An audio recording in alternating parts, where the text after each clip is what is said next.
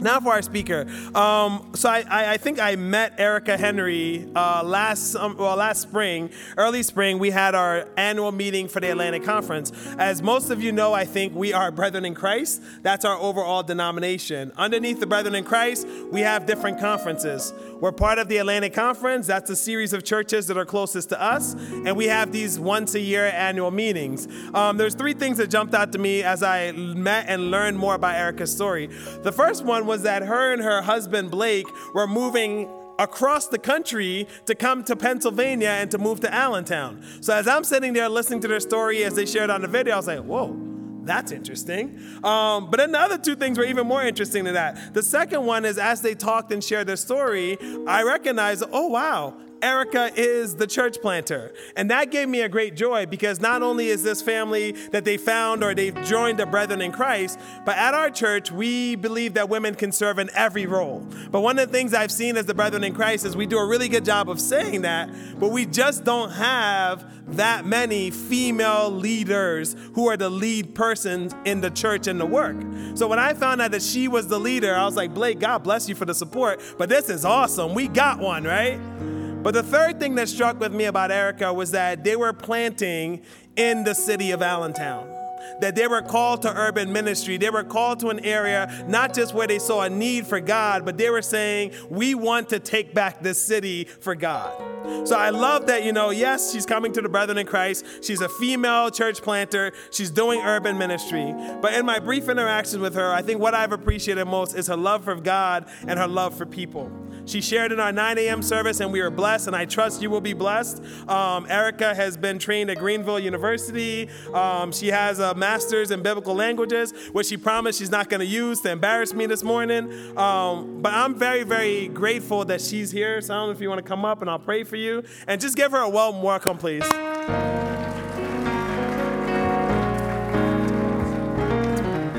Let's pray together.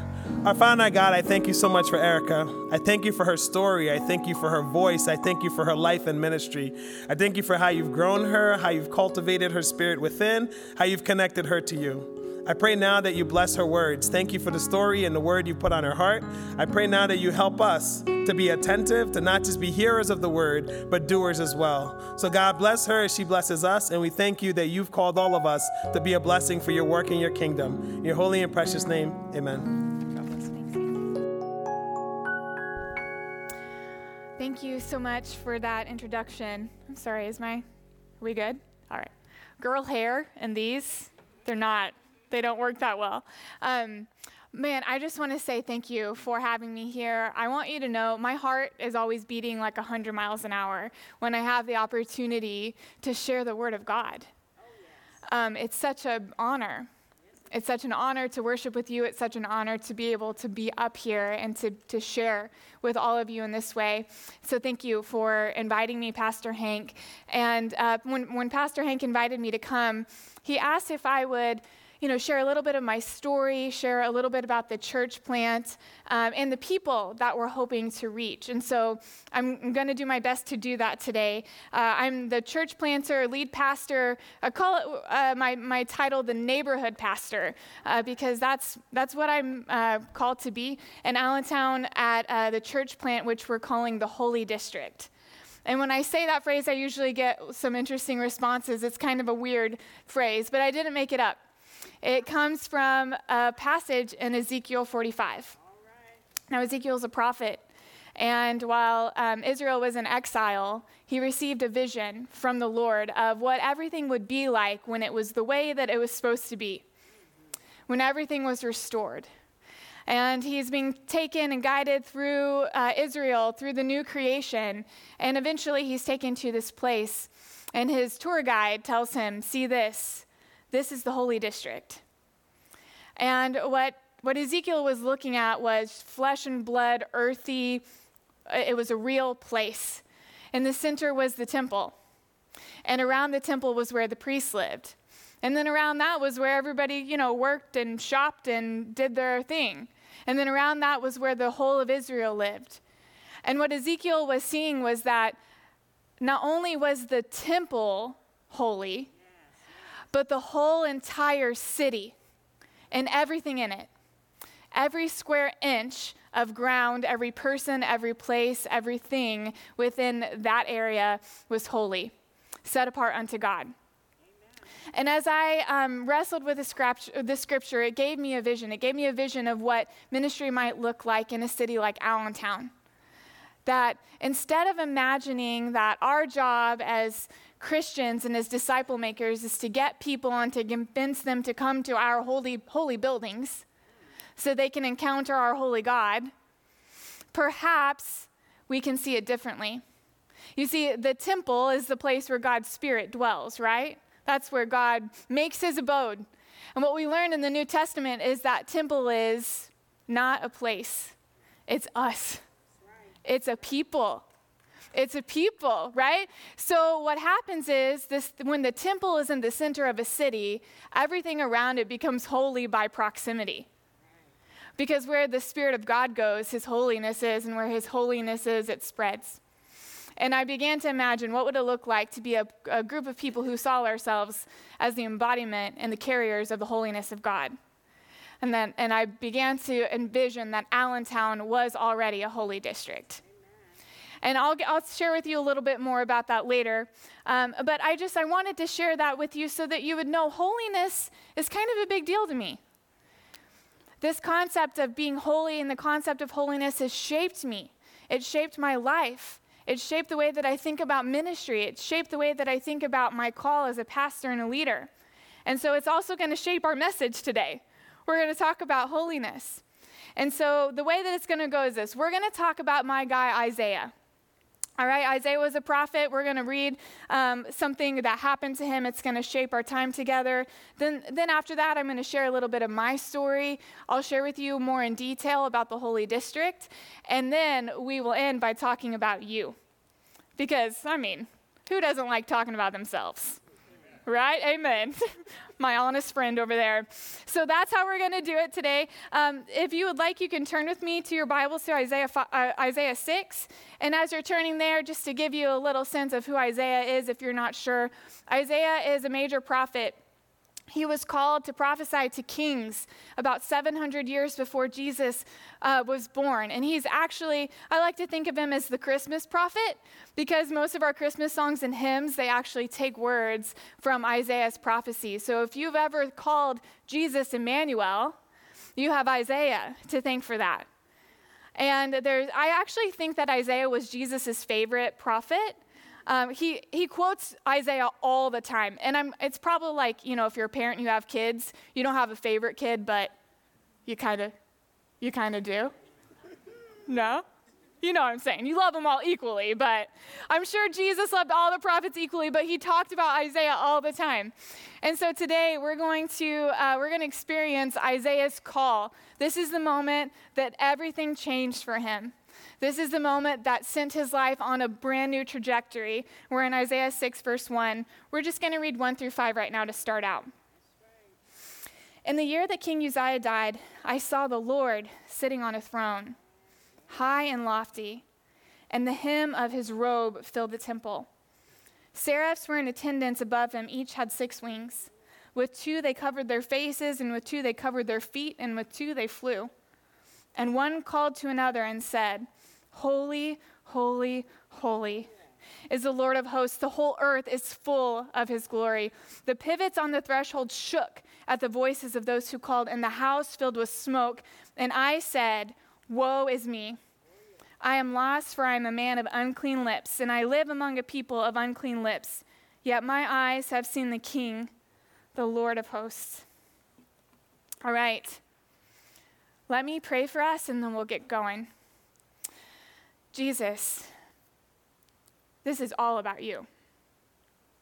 Everything that we're doing, you're the reason we're here. You're the reason we're alive. This is all about you. This is all for you. This is all pointing to you. This is all because of you. And Lord, I just pray that you would make yourself known to us today through your Spirit and through your scripture and through your word. Lord, you know every single one of us in this room intimately. You know what we need. You know where we lack. And you are the one who lacks lack. You have all that we need, and you have met us today in this place, and we thank you for that, and we're listening to you. It's in your name that we pray. Amen. All right, so Isaiah 6, 1 through 5. Isaiah encounters the holiness of God firsthand. And his reaction is, I think quite understandable. He's amazed and he's terrified, right? And so when we think about this idea of holiness and we talk about it, this is a church word we use all the time, right? And if you were to ask your friends who don't attend church what holy means, what's holiness? Do you think they would actually be able to define it? Mine can't. It is kind of a churchy word. It's something that we say. We all generally know what we mean, but I think we kind of mean this feeling of fear and awe that we've experienced whenever we have encountered the person of God. It's like, have you ever stood on the shore of the ocean and you look out and you see how vast it is and how deep it is, and you look for the end and you look for the edge and you can't find it? How do you feel when you look at the ocean? Awe, I hope. You feel small. You are reminded, man, if I could wade out in those waters and get taken away and no one would ever see me again. It's dangerous. It's deep. It is not something that we can control. It is something that is totally outside of us, totally ancient, totally beyond what we can grasp. People have been exploring the ocean forever, and we still haven't. There's creatures swimming around in there we have never seen and probably don't want to see. I think they would be very scary. Or maybe you're not a water person. My husband cannot swim, so we like to look at water, but we don't go in it that much. Maybe you've stood at the base of a mountain, and you've looked up, and you have just thought of the years and years and years it took for God to shape it. And you see how massive and expansive it is. And you think about what would it take to traverse it? What would it take to experience it? I think that's kind of what Isaiah was feeling, except for on steroids. Here he is in this vision, experiencing the holiness of God, and God is high and lifted up, and the hem of his robe fills the temple. You guys know what a hem is? It's like this little thing right here, right there. That filled the temple. How massive must God's presence have been? The earth is quaking. He is experiencing God face to face, and he feels afraid. He feels awe. He has a renewed sense of his smallness and his failure, and he has a sense of unworthiness. I do not deserve to be here. I don't deserve to be here. I can relate to Isaiah. I don't know about you guys, but I fell in love with Jesus at the age of 9 years old. And I did. I fell in love with him. I met Jesus, and I wanted to be with him. I wanted to talk to him. I believed I could be like him. I wanted to do what he did. I wanted to know what he knew. I wanted to follow him where he went, and that's how I felt about Jesus. And as I continued to learn about Jesus in my church, with good intentions, I learned about something else. I learned about God's holiness, and I learned about my sinfulness. Now, when I learned about God's holiness, I learned about it in a way that made me feel that I could no longer be with God. See, here's kind of how it went. God is holy, he's other, he's beyond you, he's perfect, and God is so holy that he can't be in the presence of sin. Now you, Erica, you are sinful from the beginning, and there's nothing you can do to change that. You need the grace of God to change you. But in my 9, 10, 11, 12, 22-year-old mind, if God is holy and can't be around sin, and I'm sinful, then how do I get to be around God in order to be not sinful? It felt like a trap. It was the ultimate catch-22. What do I do? And so here I am charged with this understanding. Be holy as God is holy. That's what it means to follow Jesus. That's what it means to be a Christian. And yet I'm constantly aware of how I'm falling short. And I'm constantly aware of how I'm not good enough and how I don't deserve to be with God. and how I'm unworthy and how nothing I could do can change that. But I have to try to change that if I'm going to be able to be with God. I'm working myself up into frenzy. This is what it felt like to be me. And so what it looked like on the outside was leading Bible studies, going to church every time the doors were open. It looked like reading my Bible all the time out of duty and obligation. It looked like not spending time with people who seemed like sinners to me. And that one was really important because what if I hung out with those people, you know those people, and their sin rubbed off on me? And I'm working on this holiness thing because I'm trying to be able to be with God. So, on the outside, I looked like I was a really good Christian girl. I was doing all the right things. I was saying all the right things. I was getting to know my Bible. I was memorizing verses. I was first in the sword drills. Whatever it was, that's what I was doing. But on the inside, do you know what was happening? I was fearful. I was judgmental. I was hypocritical. And I was distanced not only from God in the way that I felt about God, but from everyone around me because they were a threat to my holiness. They were a threat to my holiness. Now, I understand, as an adult, I can reflect back and understand why I was taught what I was taught. There is wisdom. There is wisdom in the way that we engage. Jesus said to be wise as serpents and innocent as doves, okay? So there's wisdom in understanding how to engage in a world that doesn't know Jesus. But I hadn't been taught wisdom. I had been taught rules that said, if you are like this, then I will not be with you because you are sinful and I'm trying to be holy. And I think this is probably the understanding that our friends who don't go to church have of holy. They don't have this concept of this deep, vast, ancient otherness, presence of God that we can encounter in the world and in Christ and in prayer. They have a sense of judgmental hypocrisy, the people who won't associate with me because they think they're better than me, holier than thou, holy. And why do I know this? I know this firsthand because all of this came to a head in a story that I will tell you to my embarrassment. I'm doing my holiness catch-22 deal. And that meant that I only associated with certain people that I, went to school with, hung out with, or whatever. And they were the people who I had kind of sussed out wouldn't rub off too much on me. And the people who go to church, or at least the people who act like it, or whatever that was. And we went to a conference, a 2-day conference called Dare to Share. And at this conference, the speaker challenged all of us, like thousands of youth in that room. He challenged us, in the next 72 hours, invite 2 people to church and share Jesus with them. So now I had been challenged by a holy man to do this, which meant it was okay for me to go talk to the sinners, right? Now I can hang out with the sinners because I just got challenged by a holy man. And I, of course, picked the 2 sinneriest sinners that I could think of. All right, now it's funny because it's so absurd. It's so absurd. But that's what I did because I thought that would probably get me the most holy points if I talked to these people. Now, these were 2 girls that I never hung out with. I would never have had lunch with. I would have never invited to my house for a sleepover. I would have never have done any of that. But this random guy on a stage told me to talk to them, so now I'm going to do it. It's so silly. So the first person I talked to, I invited her to church. I told her about Jesus, and she laughed in my face.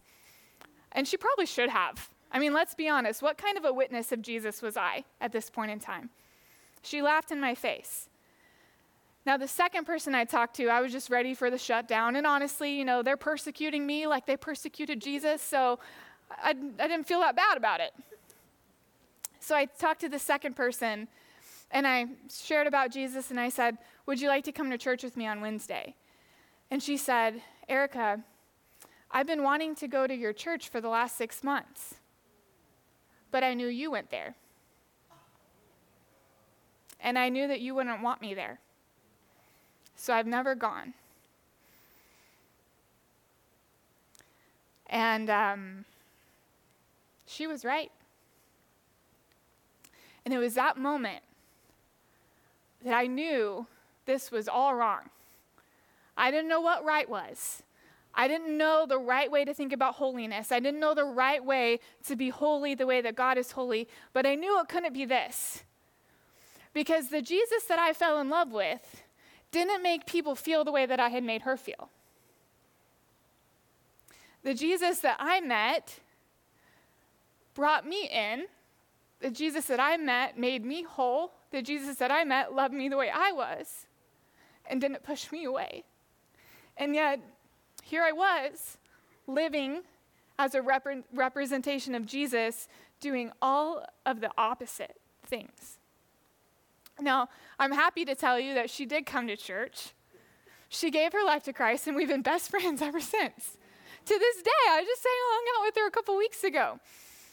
But it took this moment of brokenness for me to realize I have gotten this all wrong. I've gotten this all wrong. There's got to be a way to be holy that doesn't do that. And it set me on a journey of finding out, how do I do that? Because I'm not leaving holiness behind. My understanding of holiness is what needed to be transformed. And so here's what I learned. It took me years and years to learn what Isaiah experienced in a moment in his call. So let's look back at Isaiah. We're in chapter 6, remember. And I'm going to read starting from verse 1.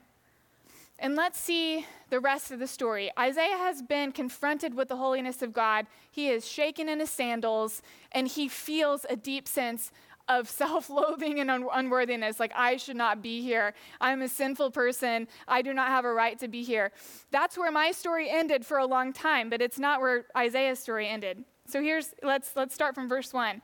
In the year that King Uzziah died, I saw the Lord sitting on a throne, high and lofty, and the hem of his robe filled the temple. Seraphs were in attendance above him. Each had 6 wings. With 2 they covered their faces, and with 2 they covered their feet, and with 2 they flew. And one called to another and said, Holy, holy, holy is the Lord of hosts. The whole earth is full of his glory.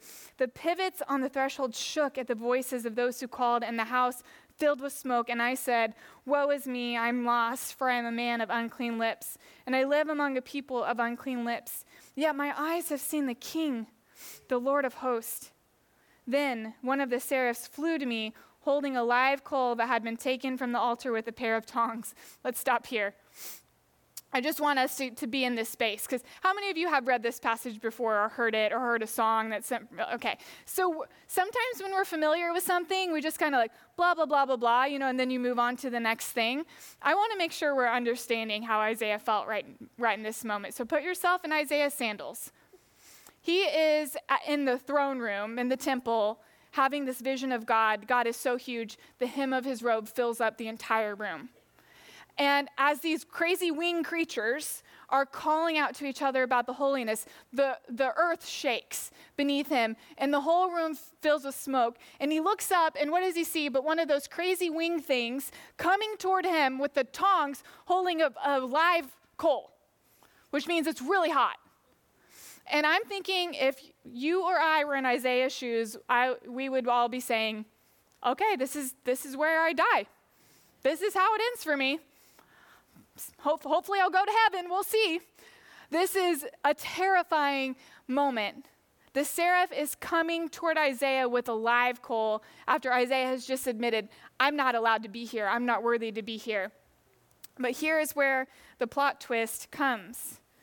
Verse 7. The seraph touched my mouth with it and said, Now that this has touched your lips, your guilt has departed and your sin is blotted out.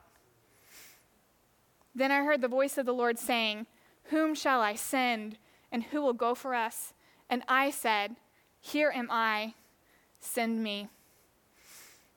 Here am I, send me.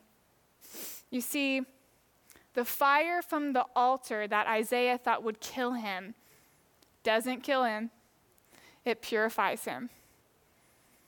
Isaiah comes into contact with the holiness of God, and instead of dying because of his sinfulness, he is purified. Here's how the Cambridge Bible for Schools and Colleges says it.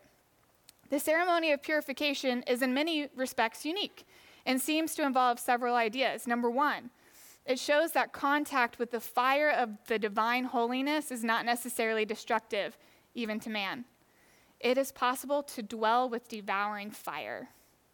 Number 2, it signifies the removal from the prophet of all in him which is incompatible with the holiness of God. Fire is both a symbol of holiness and an agent of purification.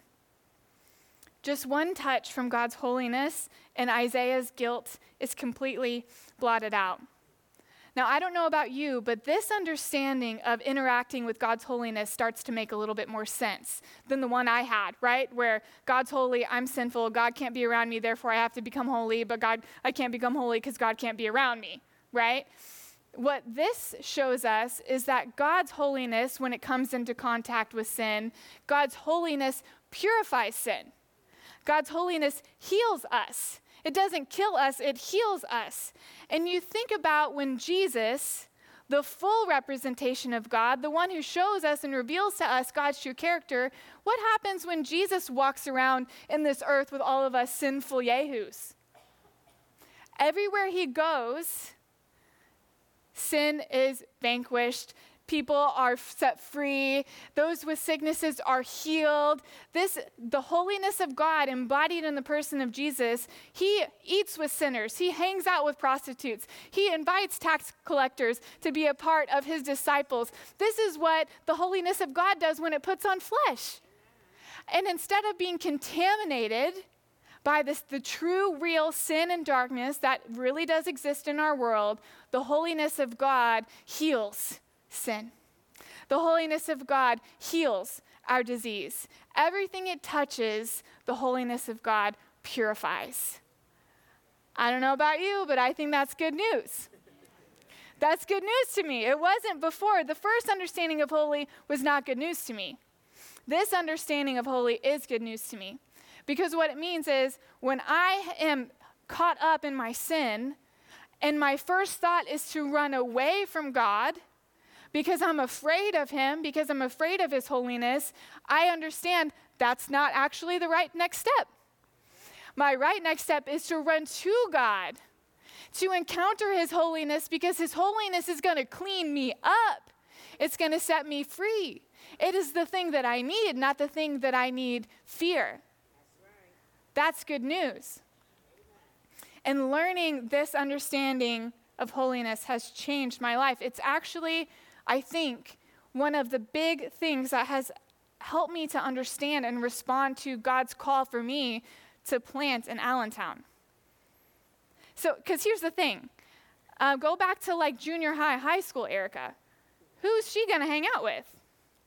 Who's she going to share the gospel with? Who is she good news to? Actually, only the people that are already like her, that she feels like she can hang out with, right? That was my mission field.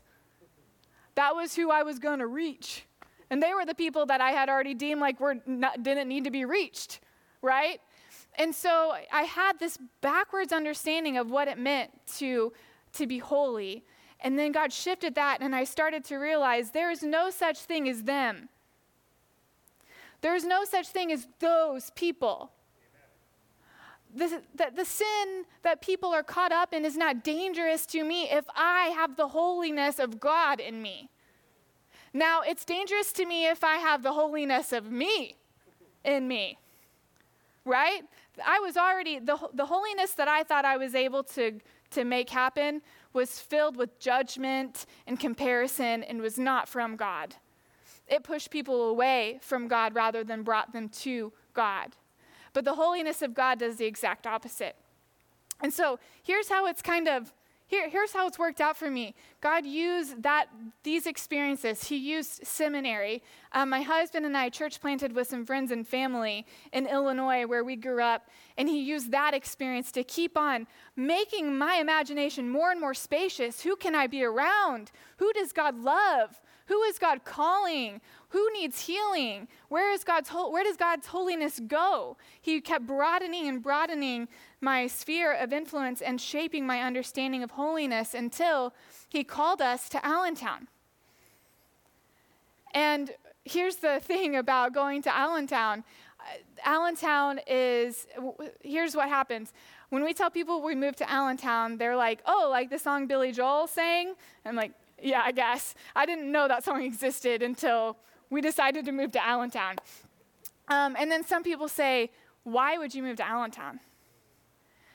Furthermore, now that we're in Allentown, and we tell people we just moved here 6 months ago, et cetera, they always ask us, why would you move here?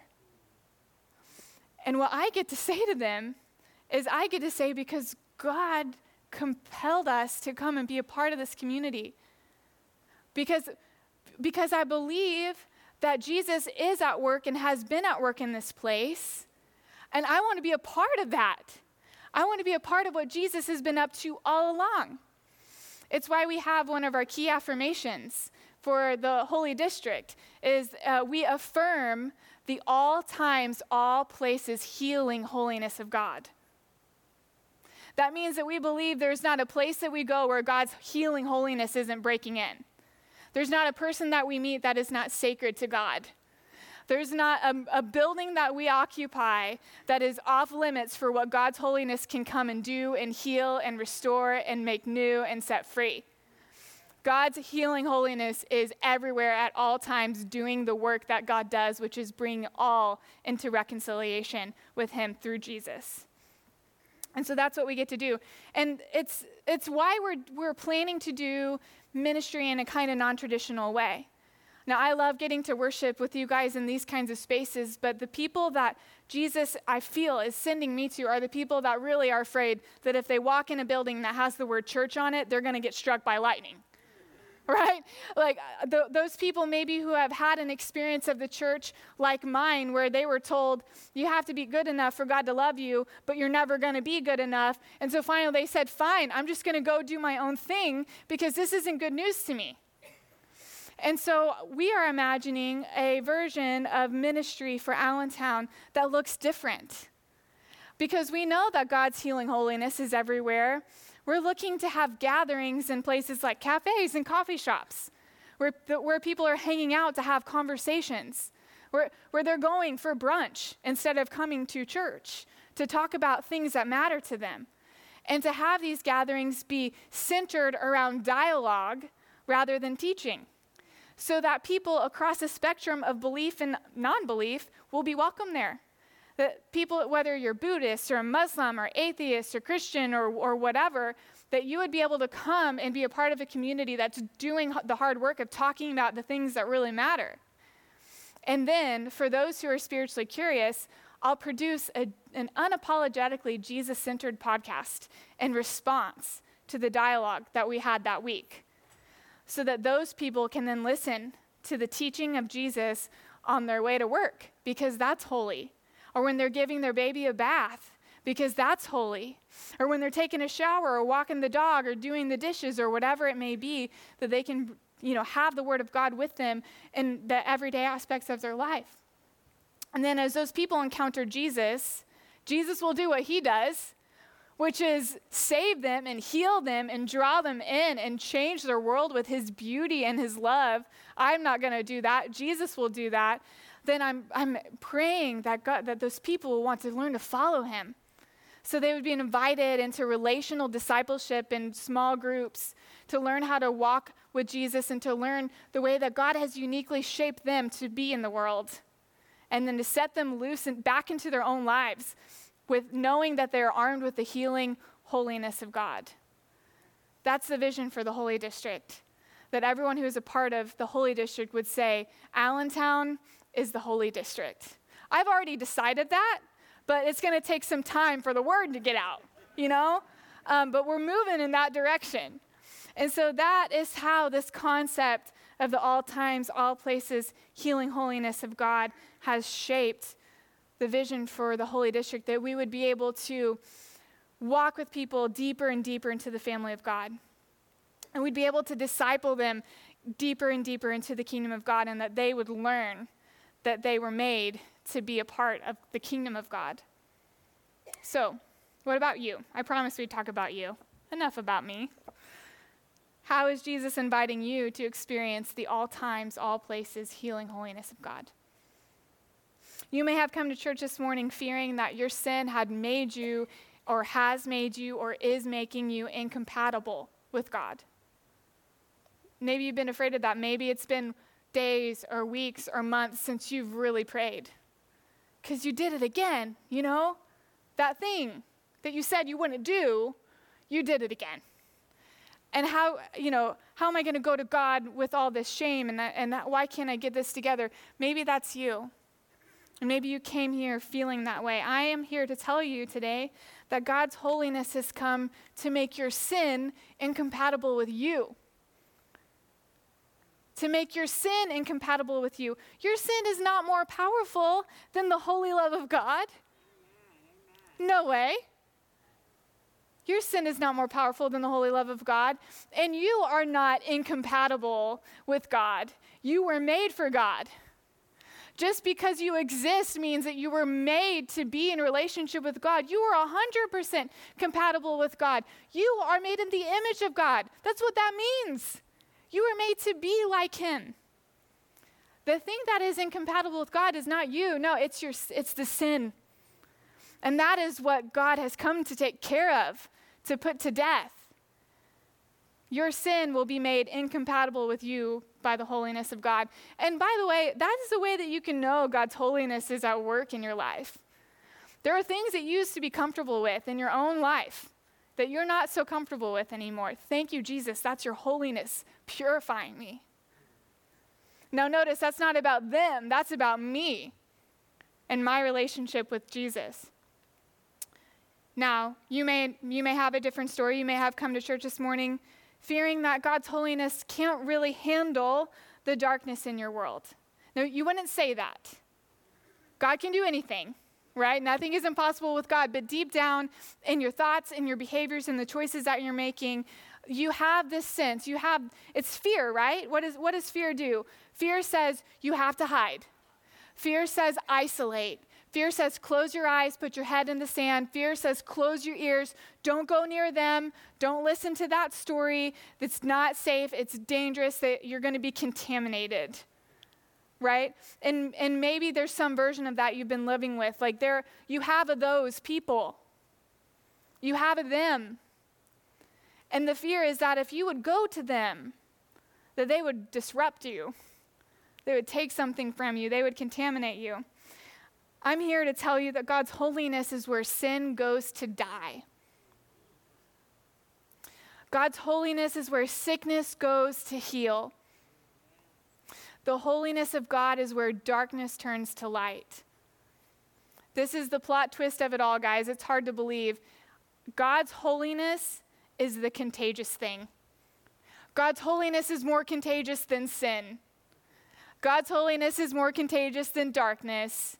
God's holiness is what rubs off on people when we go and we live as kingdom ambassadors and we love our enemies and we think of others first and we believe that God is going to do the things that he said he would do and that he would fulfill his word in us and he would sanctify us. And when we go out in the world knowing that that's who we're called to be, God's holiness in you rubs off and it is contagious and it will begin to heal your land, heal your work, heal your school, heal your neighborhood, heal your family, heal your marriage. I don't know what needs to be healed, but there's nothing that God's holiness can't do.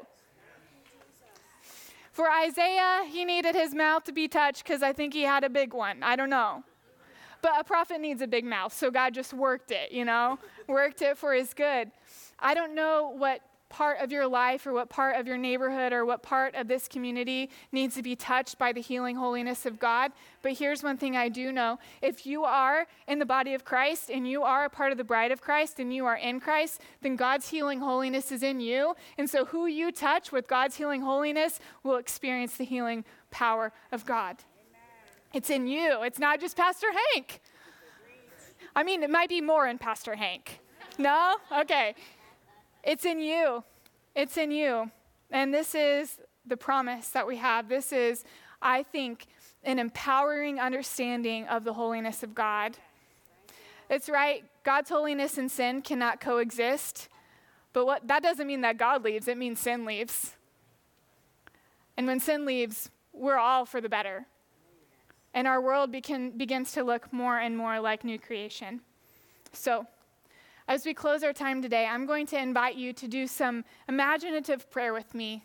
So if you close your eyes, I would just like you to envision yourself as a carrier of the healing holiness of God. What does that look like? Does it look like light flowing out of you? Does it look like healing waters flowing? Does it look like things springing to life everywhere you go? I don't know.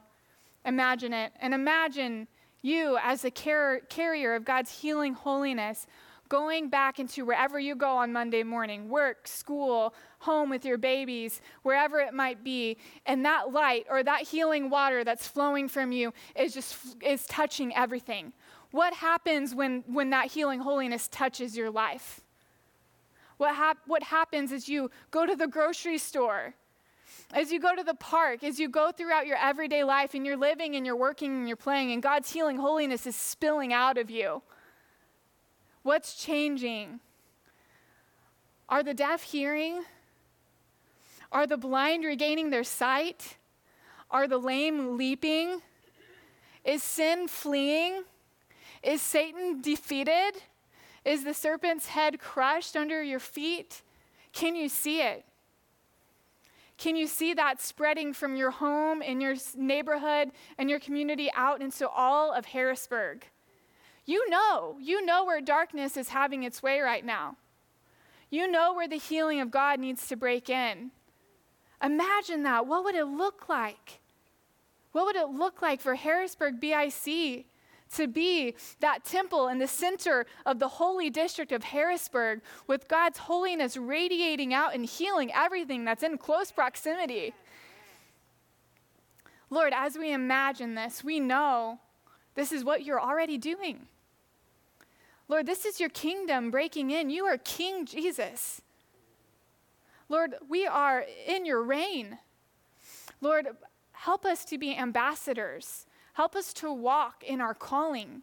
And God, I just pray right now you would speak to each of us individually, that you would tell us what our next step is. Only you know. You know where we're supposed to go. You know where we're supposed to stay. You know who we're supposed to touch and talk to.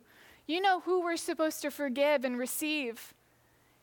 You know those places that we don't drive by, but we should drive through. You know. So Lord, I just pray right now every single person would have a clear idea of what it means to obey you today. And that we would be courageous enough to say yes, that we would, like Isaiah, say, "Here am I, send me." It's in your name we pray. Amen.